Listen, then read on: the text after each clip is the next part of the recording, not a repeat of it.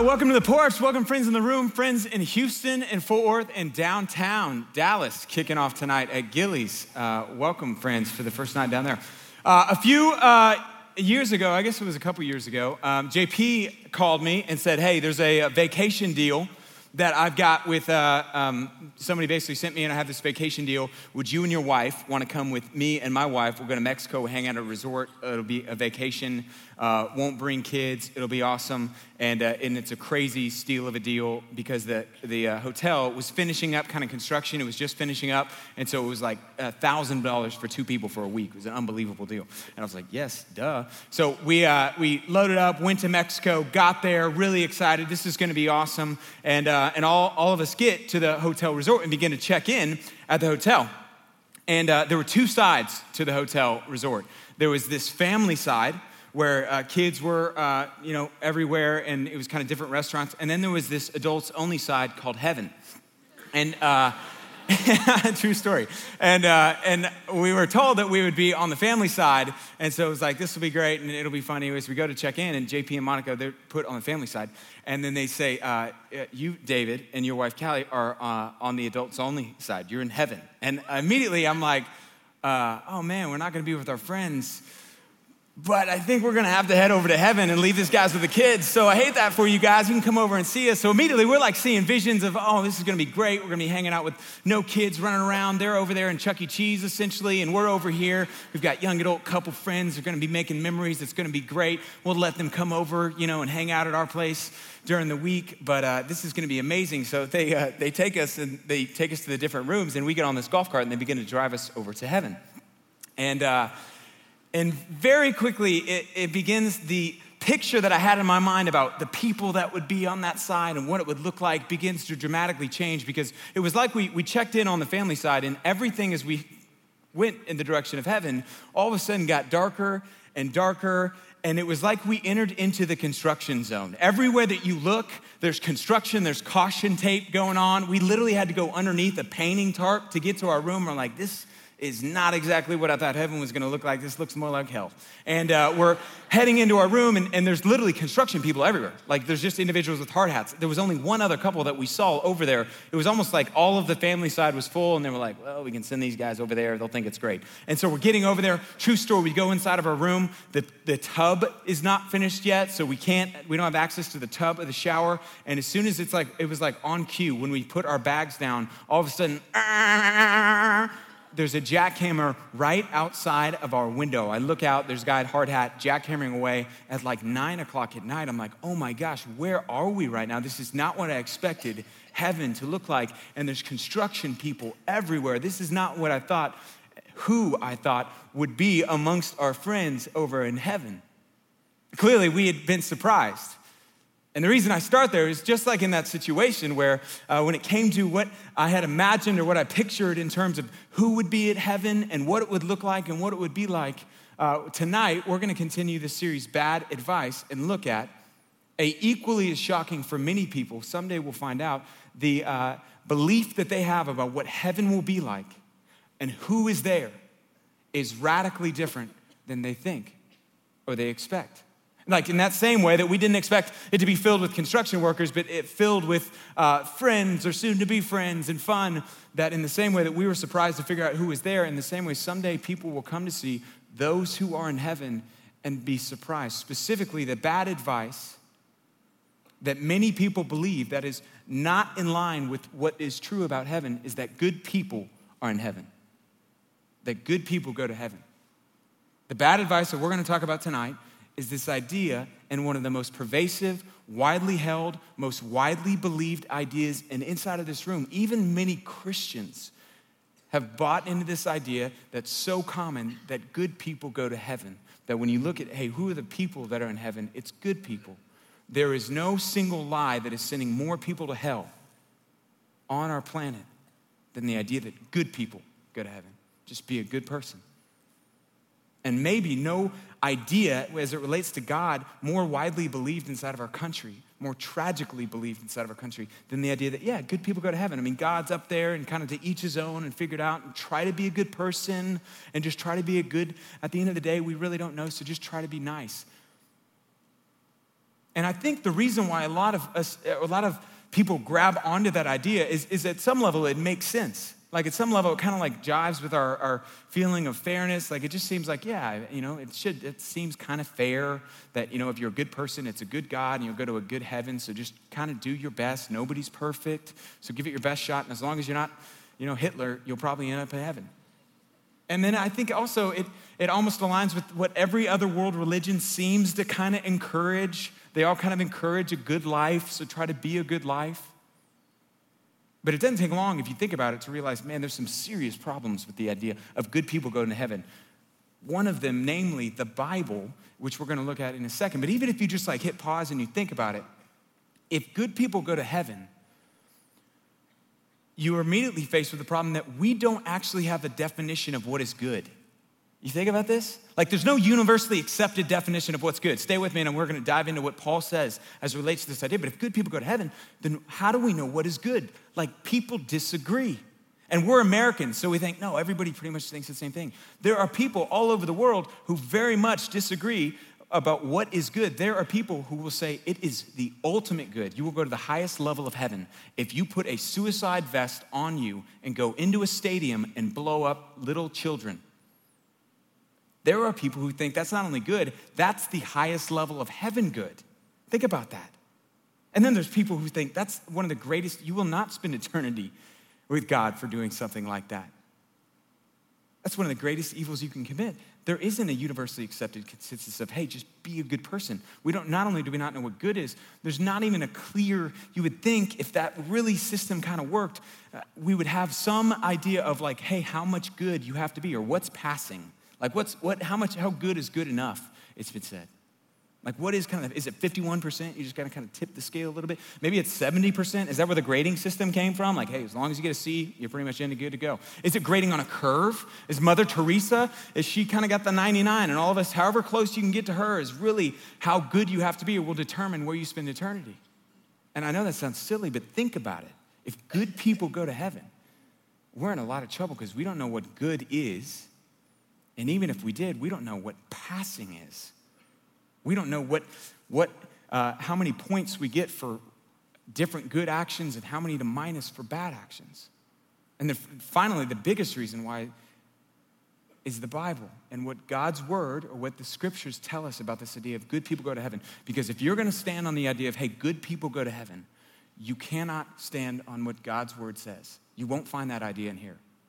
And Paul's going to lay that out tonight, the biggest problems as it relates to this idea. So we're going to be in Romans chapter 3. If you have a Bible, you can flip open to Romans chapter 3, Matthew, Mark, Luke, John, Acts, Romans, and it'll be up on the screens if you don't have a Bible. If you don't have a Bible, we have some in Dallas in the Welcome Center that is a free gift to you. You can go by afterwards and get that. You can download an app on your phone too as well. But Romans chapter 3, we're going to start in verse 10 of chapter 3. Romans was a letter written by the Apostle Paul to the church in Rome around 57 AD. So 30 years after Jesus resurrects, goes to heaven, the church begins. The Apostle Paul was the artist or the apostle formerly known as Saul, tried to kill Christians, converts, becomes a believer in Jesus, radically gives his life to see Jesus made known everywhere. He writes his longest work, Romans. Romans has been called the greatest book ever penned by a human. And the chapter that we're going to look at tonight, specifically one of the paragraphs we're going to read, has been called the greatest words ever written by a person of all time, the greatest paragraph in human existence. So tonight we're going to start in verse 10, and we'll track through what Paul says is the problem with the idea, the belief that good people go to heaven. Here's what he says, verse 10, second half. There is no one righteous, or no one who has a right standing is that word righteous. Righteous is not a word we use a ton outside of church maybe, but no one who has a right standing or an okay relationship with God. No one who stands and can stand before God perfectly. There's not even one. No one who understands. No one who seeks God. That Christianity doesn't teach that we find God. It really teaches that God finds you. That if you ever come to faith and I ever come to faith, it comes in a moment where God, apart from God, we don't seek him, but he seeks out us. We're going to keep going. All have turned away. Together they have become worthless.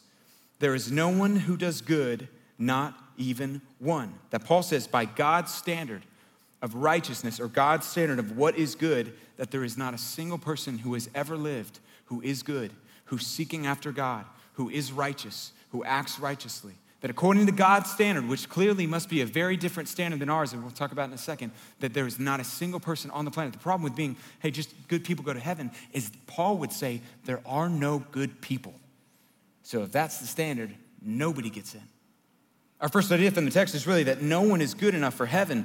No one is good enough for heaven, which I think just doesn't sit well with us as Americans because, I read that and I go, man, I feel like I've seen some good people, people who do heroic actions. They do good things. They care for elderly people. They, you watch some Facebook video that people are sending around and you're like, gosh, I just am restored faith in humanity. This is beautiful. This guy stopped to go help this guy's tire. Paul would say that what makes someone good, or heaven's definition of goodness, is very different than a human's definition of goodness.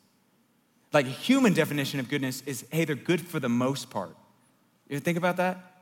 Like a human definition is like, they're pretty much good for the most part. They got a good heart, good guy. Heaven's definition is good in every part. The reason that no one is good enough, or reason heaven can say, hey, there is no one who's good as you think you are, as good as your grandma thinks you are. You are not good by God's standard. By heaven's standard, because it's not just good for the most part, it's good in every part.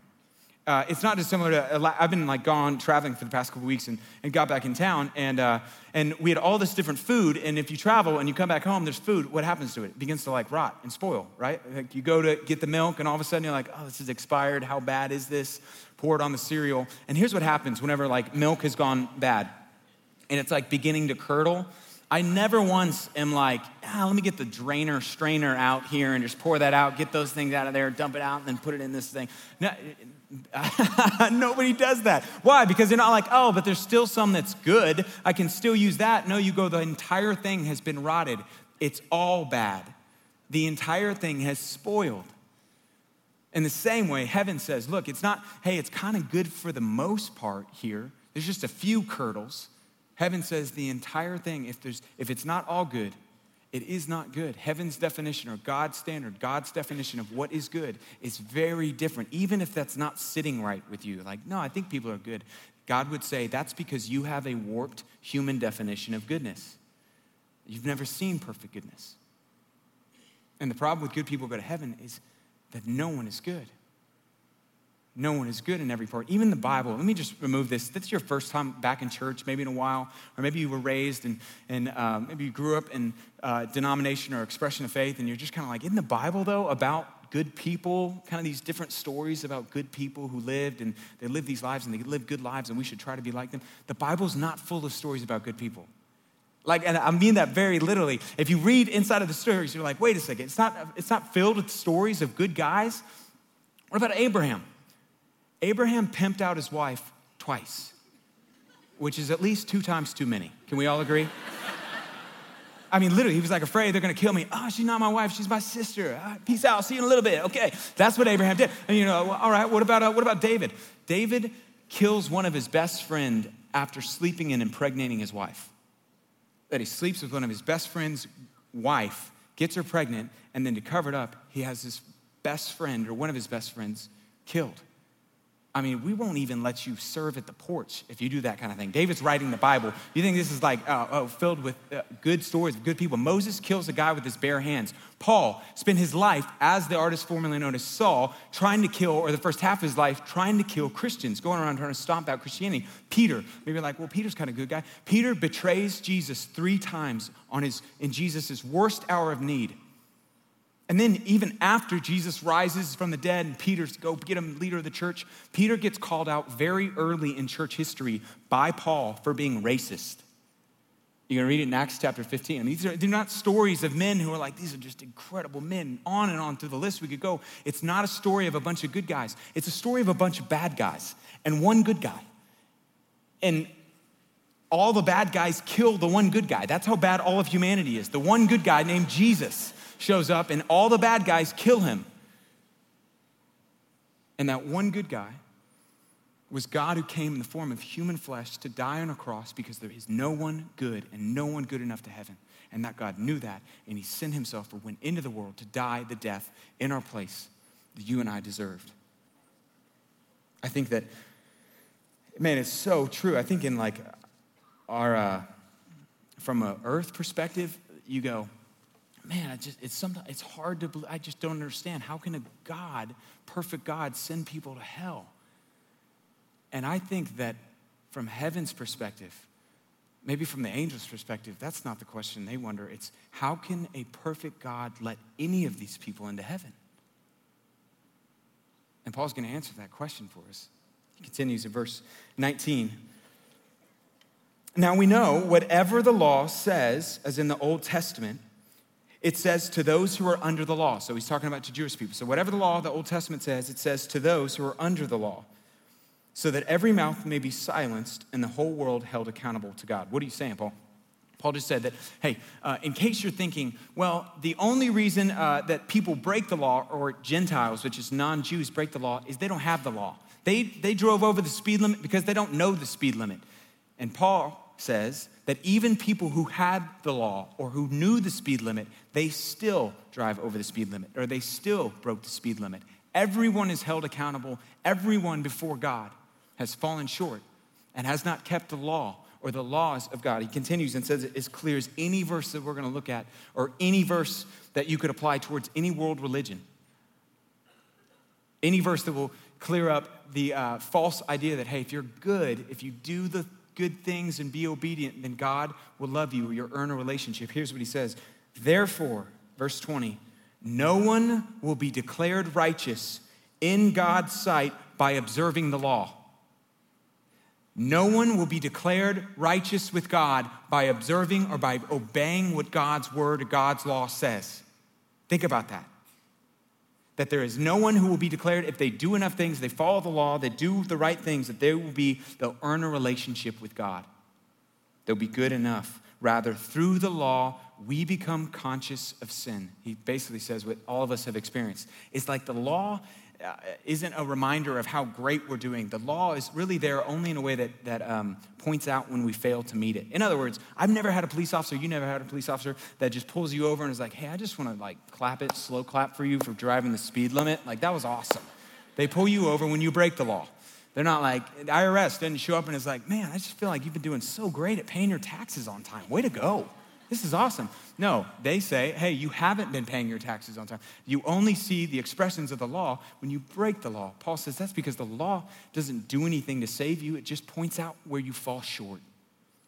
And no one, by obeying the law, will earn the right to have a relationship with God. Paul brings us to our second idea, which is doing good will not make you good enough for heaven. That there is no one good, Paul says. No one who is good. And that doing good, you trying to be a good person, trying to live a good life, try to follow the good book, will not earn you the right to have a relationship with God in eternity. It will not allow you to enter heaven. That if you and I, which is what every world religion teaches, Paul says, following the law does not earn the favor of God. No one will be made good or good enough by doing good. I mean, if you really think about it, here's what doesn't always make sense to me. I think that a lot of people behind the idea of hey, if you do a good person, just do enough good that outweighs the bad, as though there's a justice system somewhere on the planet where that would actually make sense. Hey, as long as you do enough good, it can make up for any bad that you do. I mean, think about that. In what universe would that actually work? What universe would a lawyer stand with his client and be like, yes, so he shot the guy in the leg, but he hasn't shot any other guys in the leg. Yeah, he defrauded the IRS, but look at all the years he hasn't defrauded the IRS. And what universe does I've been pretty much meeting the standard most of the time, and that will make up for when I don't meet the standard. There's no justice system in our country that would say that's okay. No justice system that would say if someone wrecked into your car and did a hit and run and they found him out, and he was like, look, time out, how about I just mow your lawn for the next 6 weeks? Are we cool then? Or whatever amount of time would be equal to it? No. That there has to be a consequence. The idea of doing good doesn't make up for bad, even on this planet, let alone with a holy, perfect God and his standard. Jesus even said, in Jesus' first sermon in Matthew chapter 5. So he did a Sermon on the Mount, and like 15 verses in, very early, some of the first words we hear of Jesus, he looks into this audience of people, and he looks over at this group of men called Pharisees. Pharisees were professional do-gooders. That's all that they did, literally. They didn't have jobs. They were professionals at keeping God's law. They had memorized the entire Old Testament in Hebrew. Most of you haven't read the Old Testament. They had memorized the entire thing. There were men who literally didn't have jobs. Hey, I would, but I'm serving God. I'm keeping every single one of these laws. I'm perfect. Or to the law, I am as good as they're going to come. And Jesus looks over to these men who devoted everything. I mean, they didn't sleep, drink, chew, date girls who do anything like that. And Jesus looks at them and he says, unless you are a better person than these guys, you will not enter heaven. Think about that. I mean, for us, for normal people, we'd be like, oh my gosh, yep, I got no chance. These guys literally, that's all that they do is do what God's word says. And Jesus says, unless you're even better than them, you will not enter into heaven. He says, you will not enter into heaven is his point, by being a good person. There is only one way. And he's going to tell us that inside of the next point where he lays out, but probably the clearest example that we have in Scripture of not a person who spends their life obeying everything and Jesus saying, hey, that's not going to work, but the opposite, a person who spends his life literally running from God, a person who was ended up having to experience the death penalty because he was a criminal, a person who had done nothing right in his life. In other words, if they had done everything right, this guy had done nothing right. It happens, we're told the story in Luke chapter 23, which Luke is just one of the Gospels. And in chapter 23, we're told of kind of the last hours that Jesus lived as he was being crucified.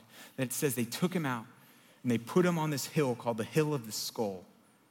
And they crucified Jesus. And it says they put him between these two criminals. And a criminal in that day was not someone who was crucified just for like, oh, you kind of stole some pita bread from the marketplace down the road. It wasn't a person who did that. A person, in order to be crucified, had to be a level of criminality that would be equivalent with someone who would be on death row in our civilization or in our time. That it wasn't just kind of everybody. In fact, the word for criminal is literally a word for traitor or pirates. This person was maybe a murderer, maybe someone who had committed rape. He'd done everything wrong. And he's hanging on a cross next to the Son of God who had done everything right. And in between these two criminals, all of a sudden there begins to be an exchange, a dialogue. Jesus and the two criminals beginning to talk with one another and with Jesus. And one of them begins to hurl insults at Jesus. He says, you saved other people. You allowed blind people to see you. You allowed lame people to begin to walk. You raised people from the dead and you're being crucified. Save yourself and save us. And it says that the other criminal looked at Jesus and looked at the other criminal and he said, don't you know what you're saying? This man, Jesus, is not deserving of death. We are here because we deserve to be. This man is innocent. And it says, the Bible, Luke tells us, the criminal then begins to ask Jesus for a favor. And he says, Jesus, will you remember me when you come into your kingdom? I mean, this man who had done nothing right. Think about it. Like he spends his entire life running from God and now he's hanging on a cross and he has the audacity to ask Jesus, hey, will you do me a favor? Could you allow me to go to heaven? I mean, what would the Son of God, what would perfect righteousness, perfection? Maybe some of you would think that he would look over and be like, yeah, nice try, buddy. You seriously, you're gonna, at the fourth quarter, this is what you're gonna do? I mean, what do you think? Like, what are you gonna make me some sort of rededication promise? Like, Jesus, I promise, I'll never do anything again. I promise, never lie, never steal. It's worthless. There's nothing that he can offer. And Jesus looks at the man and says, today you will be with me in paradise. He did nothing right. Think about that. And the Son of God, grace in human form, the God that many of you think that if you were to ask him for mercy, God, will you allow me to be with you in paradise? That he would look at you and say, yeah, get your act together. Jesus looks at this man who could do nothing for God. And he says, today, despite all the baggage, all the pain you've created, criminal, you are coming with me to paradise. Because it is not by doing good that you get good with God or you get good enough with heaven, but only by accepting the grace of God, the sacrifice of God that is made by me on the cross. You'll be with me in paradise. And Paul's about to say exactly that. In verse 21, here's where we go. But now, Paul says, so you won't get, nobody is good. You can't get good with God by being a good person. You can't have right standing or righteousness with God, but he tells us how you can. But now a righteousness with God, from God, apart from the law, has been made known, to which the law and the prophets testify. They've always been predicting and pointing to this righteousness that could come, not by being good or by obeying the law. This righteousness from God comes through faith, or the word trust. Trust in Jesus Christ to all who believe. There is no difference. That in a moment that someone says, I trust that you, Jesus, on the cross, you paid for my sin. You paid for everything in my past. Everything that even right now is a part of my life. The sin that I hate, or maybe that I don't even hate. That's how broken I am. You paid for it. Everything in my future that I don't even know. Paul says in a moment where they put their trust that Jesus on the cross finished it. It's paid for. They receive the righteousness or right standing with God. He continues, it gets even better. There's no difference, for all have sinned and fall short of the glory of God and are justified. The word justified is the same word for righteousness in the Greek language. It's the verb form of the word righteousness. Here's what that means. It's the word righteousified. Like when we think justified, it's kind of like a judge sitting there and like hit the gavel and you're pardoned, justified. The word is so much more than that. It's you are in a moment where you trust what Jesus did on the cross. He paid for your sin. God looks at you and says, you're righteousified. You have the righteousness of Christ Jesus imputed or passed on to you. That in a moment where you believe, it's as though he says, you have been made, declared forever, the very righteousness of Christ. The right standing that Jesus has with the Father is all of a sudden passed on to you. This takes place freely, as in without cost, to the one who will accept it, by his grace, through the redemption or the purchase that is in Christ Jesus, that in a moment where you trust, you're righteousified. Here's further what that means. I think we think of kind of righteous or justified, and we think of, oh man, a clean slate. That's great. Jesus is righteousness given to me, clean slate. It's that, but it's so much more than that. That it's not just some sort of, he lived a perfect life. And I think it was pretty easy for him because he's God, right? And it wasn't just, hey, this perfect life is kind of passed on to you. It's not just that, but it is that in addition to what that righteousness led him to do, which was die on a cross, do the most heroic thing in all of human history. That he would give his life and all the glory and all the amazing and all the wonder that righteousness would be due as an expression of what, because of that righteousness, he deserves. All of that's passed on to you. It's not just, hey, you're pardoned. It's like, hey, you get the medal of honor. That the righteousness that belongs only to Jesus, if you will accept it, is yours. And not only that, but redemption purchased anyone who will trust in what he did on the cross. That's what the word redemption means, is purchased. God presented him, that's Jesus, as a sacrifice of atonement. To atone is to basically stand in someone's place. That, hey, you deserve, you are the person who is in trouble, but I will stand in your place and I'll take the punishment of the consequence that you deserve. Through faith in his blood. God did this to demonstrate his justice because in his forbearance, he had left sins committed beforehand unpunished. That God had, basically Paul introduces a little bit of a complicated idea that basically, hey, God shows us how just he is because not only was Christ on the cross paying for the sins in the future, but all the sins that man had created ever since Adam and Eve, that God was holding back the punishment, and in Jesus, he was paying for all of them, that every sin will be paid for. He did it to demonstrate his justice at the present time so as to be the one who is just and justifies those who have faith in Christ Jesus. That God, unlike the idea that, hey, if you're a good person, you get to go to heaven, where you kind of get the glory. Let's be honest. I mean, it's kind of like, no, not me, I'm kind of a good person, But in the system that actually exists, God gets all of the glory. He's the one who saves. He's the one who died in your place. He's the one who lived the life you could not live. He's the one who allows those who accept his gift to have eternal life with him, that God gets all of the praise, that all the emphasis is on him. It brings us to our third idea from this text, which is only God can make you good. Only God can make us good. Only God can make us good, that no one will ever be able to reach heaven without God's help. That all of us, as the verse says, have fallen short of God's standard. It's not dissimilar to this, because here's where I think we get caught. I think we go, man, no one is good enough, but there really are some good people, and I think that they try, and they have a good heart, and they do good things, and they're not as bad as a lot of people that I see out there.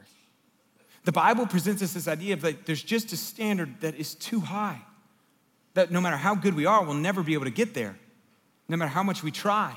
It'd be like this. Let's say we had a swimming competition, and we're gonna have a swimming competition. Here's the distance you have to swim. You have to swim from New York to London or to Great Britain.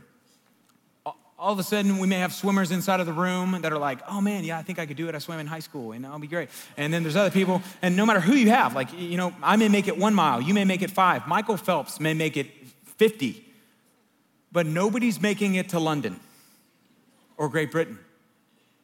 That everyone will fall short, that the standard is just an impossible thing to meet.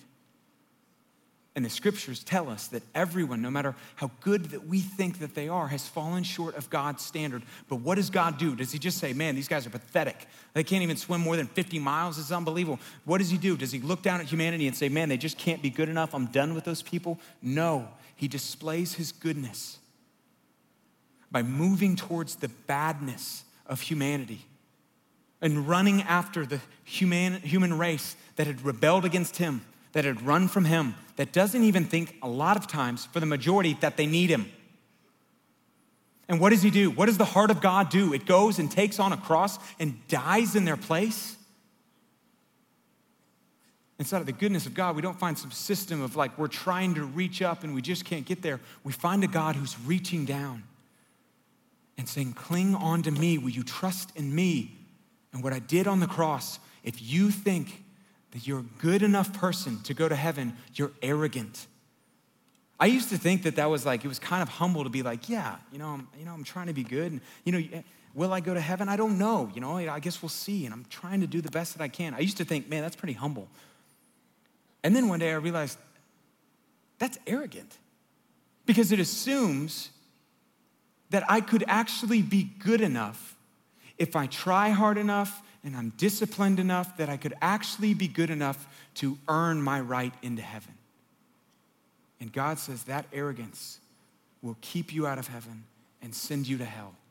It is the pride that sent Satan out of heaven, the pride that sent our parent, or the Adam and Eve, out of Eden. And it is the most deadly force moving through our country right now, where most people, and so many of you inside of this room, you think that you're a good person. Or you think that if you're able to be a good person, that God will accept you. That's arrogant, and you're arrogant. And he will not accept you on that basis. There is only one way to have eternal life. And that's by accepting the perfect sacrifice that was made for you and for me by Jesus in his death on the cross in our place. I think there's something like skeptical about us, and maybe it's human nature, where it's hard to, the idea that like, hey, it's a free gift, just accept it. You don't have to do anything to earn it. Christianity, unlike every other world religion, you can guarantee yourself heaven in your chair right now. Think about that. Just by accepting the free gift. And I think we're all like skeptical of like, free, it's too good to be true. I don't know if I can accept that. Like in general, we're just skeptical of anything that's free. When people tell us, hey, this is a free opportunity, a free trip, or a free credit card, we're all just kind of a little bit skeptical. In fact, one day, not long ago, if you were with us a couple years ago, you remember when we bought an iPad because we believed this was true. We bought an iPad. We went to North Park Mall, which is a mall here in Dallas, and we just went to go see, hey, if we put a sign that says, ask me, or if you want a free iPad, ask me for one. And we went out there and we stood in North Park Mall, and literally we made a video of it. We're not going to show it, but inside of that time where we just stood there with a sign saying, ask me about a free iPad. Not a single person asked. I mean, literally the next day at the porch, we were like, we have an iPad. We're just going to give it away to somebody. And true story, it happened. But no one asked because we're kind of all skeptical. In the same way, when it comes to the gospel, there's part of human religion and a lot of our thinking that's an obstacle that you, if you ever are going to experience eternal life, will have to get over. That if you access heaven, it will not be because you earn it or you deserve it, but because God freely gives to anyone who will accept it. Anyone who will just trust that he paid for their sin on the cross, that they'll take their trust off themselves. I can't be a good enough person. I'll never be there. But I'm accepting that you died in my place on the cross for me. He says, anyone who accepts that is forever righteousified, stands with the perfect righteousness of Jesus, forever theirs. Despite the abortion in your past, despite the ways that, like, man, you just dishonored God, you know that you have with your body. Despite the times you've looked at pornography, despite the times you've stuck a finger down your throat, despite the times that you just like are riddled with anxiety and you really don't trust God. Despite all of those things, that he looks at you and says, you are the righteousness of God in Christ Jesus. As righteous as Jesus, the Lamb who was slain, are you, if you've accepted that. Despite all of your baggage, despite everything that you've done wrong, despite everything that I've done wrong. That in the midst of, we're just broken sinners. And if you're here for the first time back in church, I hope that you hear, if nothing else, you have come into a place that is full of really broken, messed up, sinful people. And we're all finding healing and hope in Christ. And we're all waiting to be taken home. But there's no perfect pastor up here. The guy on the stage is probably just, not even probably, is just, if not more, messed up than everybody out there. And the people around you are just as messed up as the person of you. As we've said before here, like if you knew everything that I thought or did, you would not listen to me preach. And if we knew everything that you thought or did, we would not let you in here. And you're just surrounded by people who are not perfect, but they have found a perfect Savior. And we don't think we're better than you. We think we're better off than we used to be because we have found the only way to eternal life. No other religion work. No other religion paints the picture of this God who is love, who comes in, who died in our place. I'll close here and land the plane. The reality of good people going to heaven, or the lie is bad advice. Good people don't go to heaven. Forgiven people go to heaven. And the only way to get forgiveness is by putting your faith or your trust in Jesus and what he did on the cross. I remember this whole message, honestly, this week reminded me of a conversation that I had when I was like in 10th grade.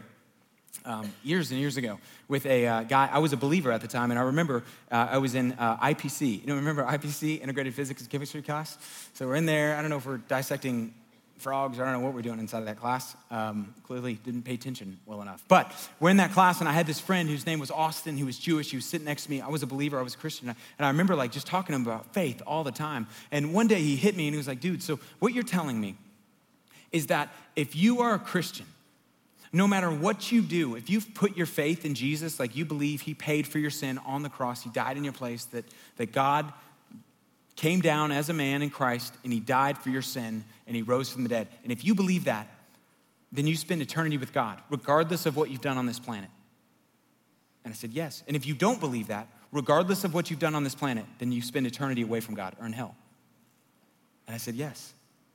And he said, wait a second, so you're telling me that if Gandhi was a great guy. Gandhi, remember, he was the guy who I sleep with virgins just to show how disciplined that I am right now. Gandhi was a guy who did nothing wrong and he's such a good guy. He's a guy all about peace. You're telling me that Gandhi, who never, as far as we know, trusted in Jesus, if Gandhi never trusted in Jesus, that Gandhi would spend eternity in hell? But if Hitler, at the end of his life, came to this place where he was like, man, I repent of what I've done. I can't believe what I've done. God, I'm begging you. I ask that you would forgive me. I'm trusting not in what I've done or what I haven't done, but in what you did on the cross dying in my place, that Hitler would go to heaven? And I said, yes. That's what I'm saying. He said, that's just so messed up. And we began a dialogue, when we began to talk about, why that is? Because maybe inside of your room, you're like, ooh, I don't know if I know that. I don't know if I'm a little uncomfortable with that. Here's what the Bible teaches. From Gandhi to Hitler to Mother Teresa to you in your chair right now, you've all, and myself included, sinned against an eternal being, an eternal God, a God who is holy and perfect. And the punishment for that sin is eternal death. And you may be going, man, it's a little extreme, like hey, we did just a couple bad things, boys will be boys, really, eternal death? I mean, we understand that the higher a person's status is, the higher an offense against them, the consequence will be. In other words, like if you trespass on my lawn, there's not really gonna be anything that happens to you. If you trespass on the president's lawn, you get shot. And an offense against God Almighty, the wages of that sin is death, eternal death. And Hitler has sinned against God by will, by birth, and by choice. Gandhi has sinned against God. You have sinned against God. And there's an eternal death sentence. And that death sentence will only be paid, or an eternal debt must be paid or will be paid in one of two ways. Either a person will reject Christ or just spend their whole life thinking I can earn my way to God, and they will spend eternity paying for the offense of sinning against a perfect God, where they will have eternal death for all of eternity, or they will accept the eternal death of Christ, an eternal God who became a man and died. Either they will pay for eternity what Christ, being an eternal God, did in a moment by dying in their place, or they will trust in Jesus and spend eternity with God forever in heaven. That's what the Bible teaches. That's why Hitler and Gandhi, they've all fallen short. We think there's such a huge gap. The gap isn't between Hitler and Gandhi, it's between humanity and God. But God made a way, he bridged the gap for anyone who will trust in him. He's paid for that sin. He hasn't made it so like you have to climb and work your way to him. Why would God even allow sin into this world? Why would he allow that to happen? God didn't create the world with sin. Man introduced sin into the world. God created the world perfect, and he will restore it. And every sin that's been created or committed will be paid for, either by the person who committed it or was paid for on the cross. And the offer to all humanity is extended, that your sin has been paid for. Why would God even allow Adam and Eve, maybe you think, or maybe you've wondered, why would he even allow Adam and Eve the chance to be disobedient? Like, why would you put the tree there? Just get rid of the tree.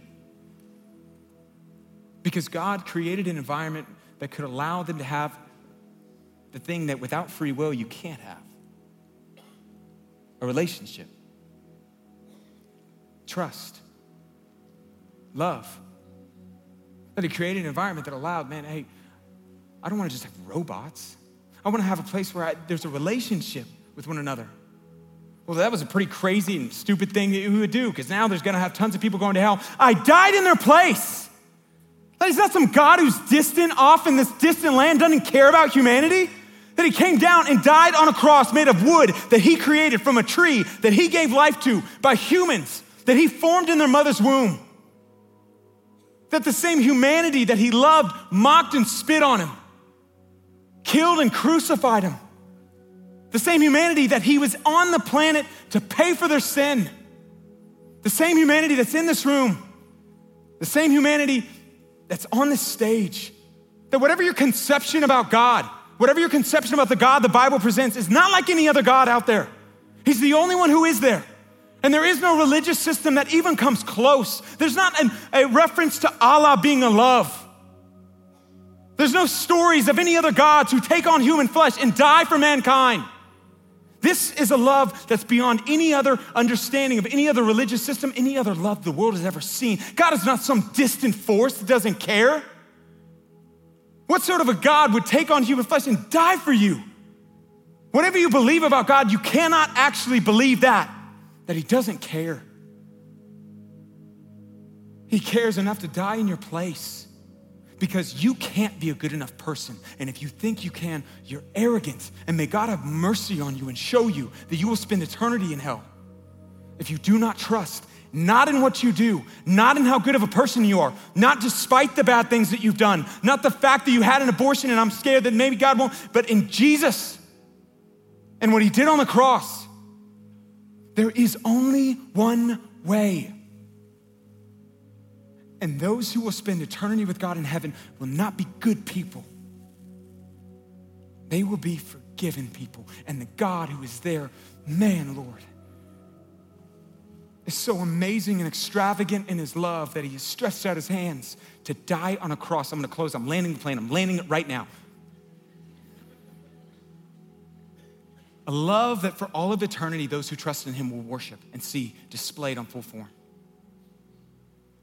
And the offer extends to anyone inside of this room. If you've never trusted in what Christ did, tonight is your night. And if you have, here's what I know. Here's why this message is so applicable. Because you live and move and have your being around people at your job, in your apartment, next door, in your house, in your family. They've bought the lie. They've bought the lie that good people go to heaven. It doesn't even make sense. But the greatest lie that Satan has sold, at least our country, is that if you're good, God will love you. If you're not good and God does love you enough to die for you, if you'll accept what he's done, you'll spend eternity with him forever and ever. Let me pray that we would. Father, thank you. Man, Lord, thank you feels like, I don't even think, it feels stupid and foolish to even say thank you for dying an eternal death in my place. The full extent of a sacrifice like that, I don't even have the ability to understand. But I can't walk away and think that you're not crazy in love with humanity despite all of our flaws. Father, I pray for just friends inside of this room that every single week come and they don't have a confidence they'll spend eternity with God because they haven't put their faith in what you did on the cross in their place. That tonight would be their night, Lord. Would you stretch out your hand, open eyes, do what only you can do, which is allow them to put their faith off of themselves or put their trust, put their confidence and take it off of what they've done or what they haven't done or what they did and put it on you. Put it on what you've done. It's finished. And when they do, they will become the righteousness of Christ, the righteousness of God. They will be righteousified forever, Lord. Father, we worship you. We thank you that you spilt your blood. You died for us. May that never grow cold in our hearts. We worship you in song. Amen.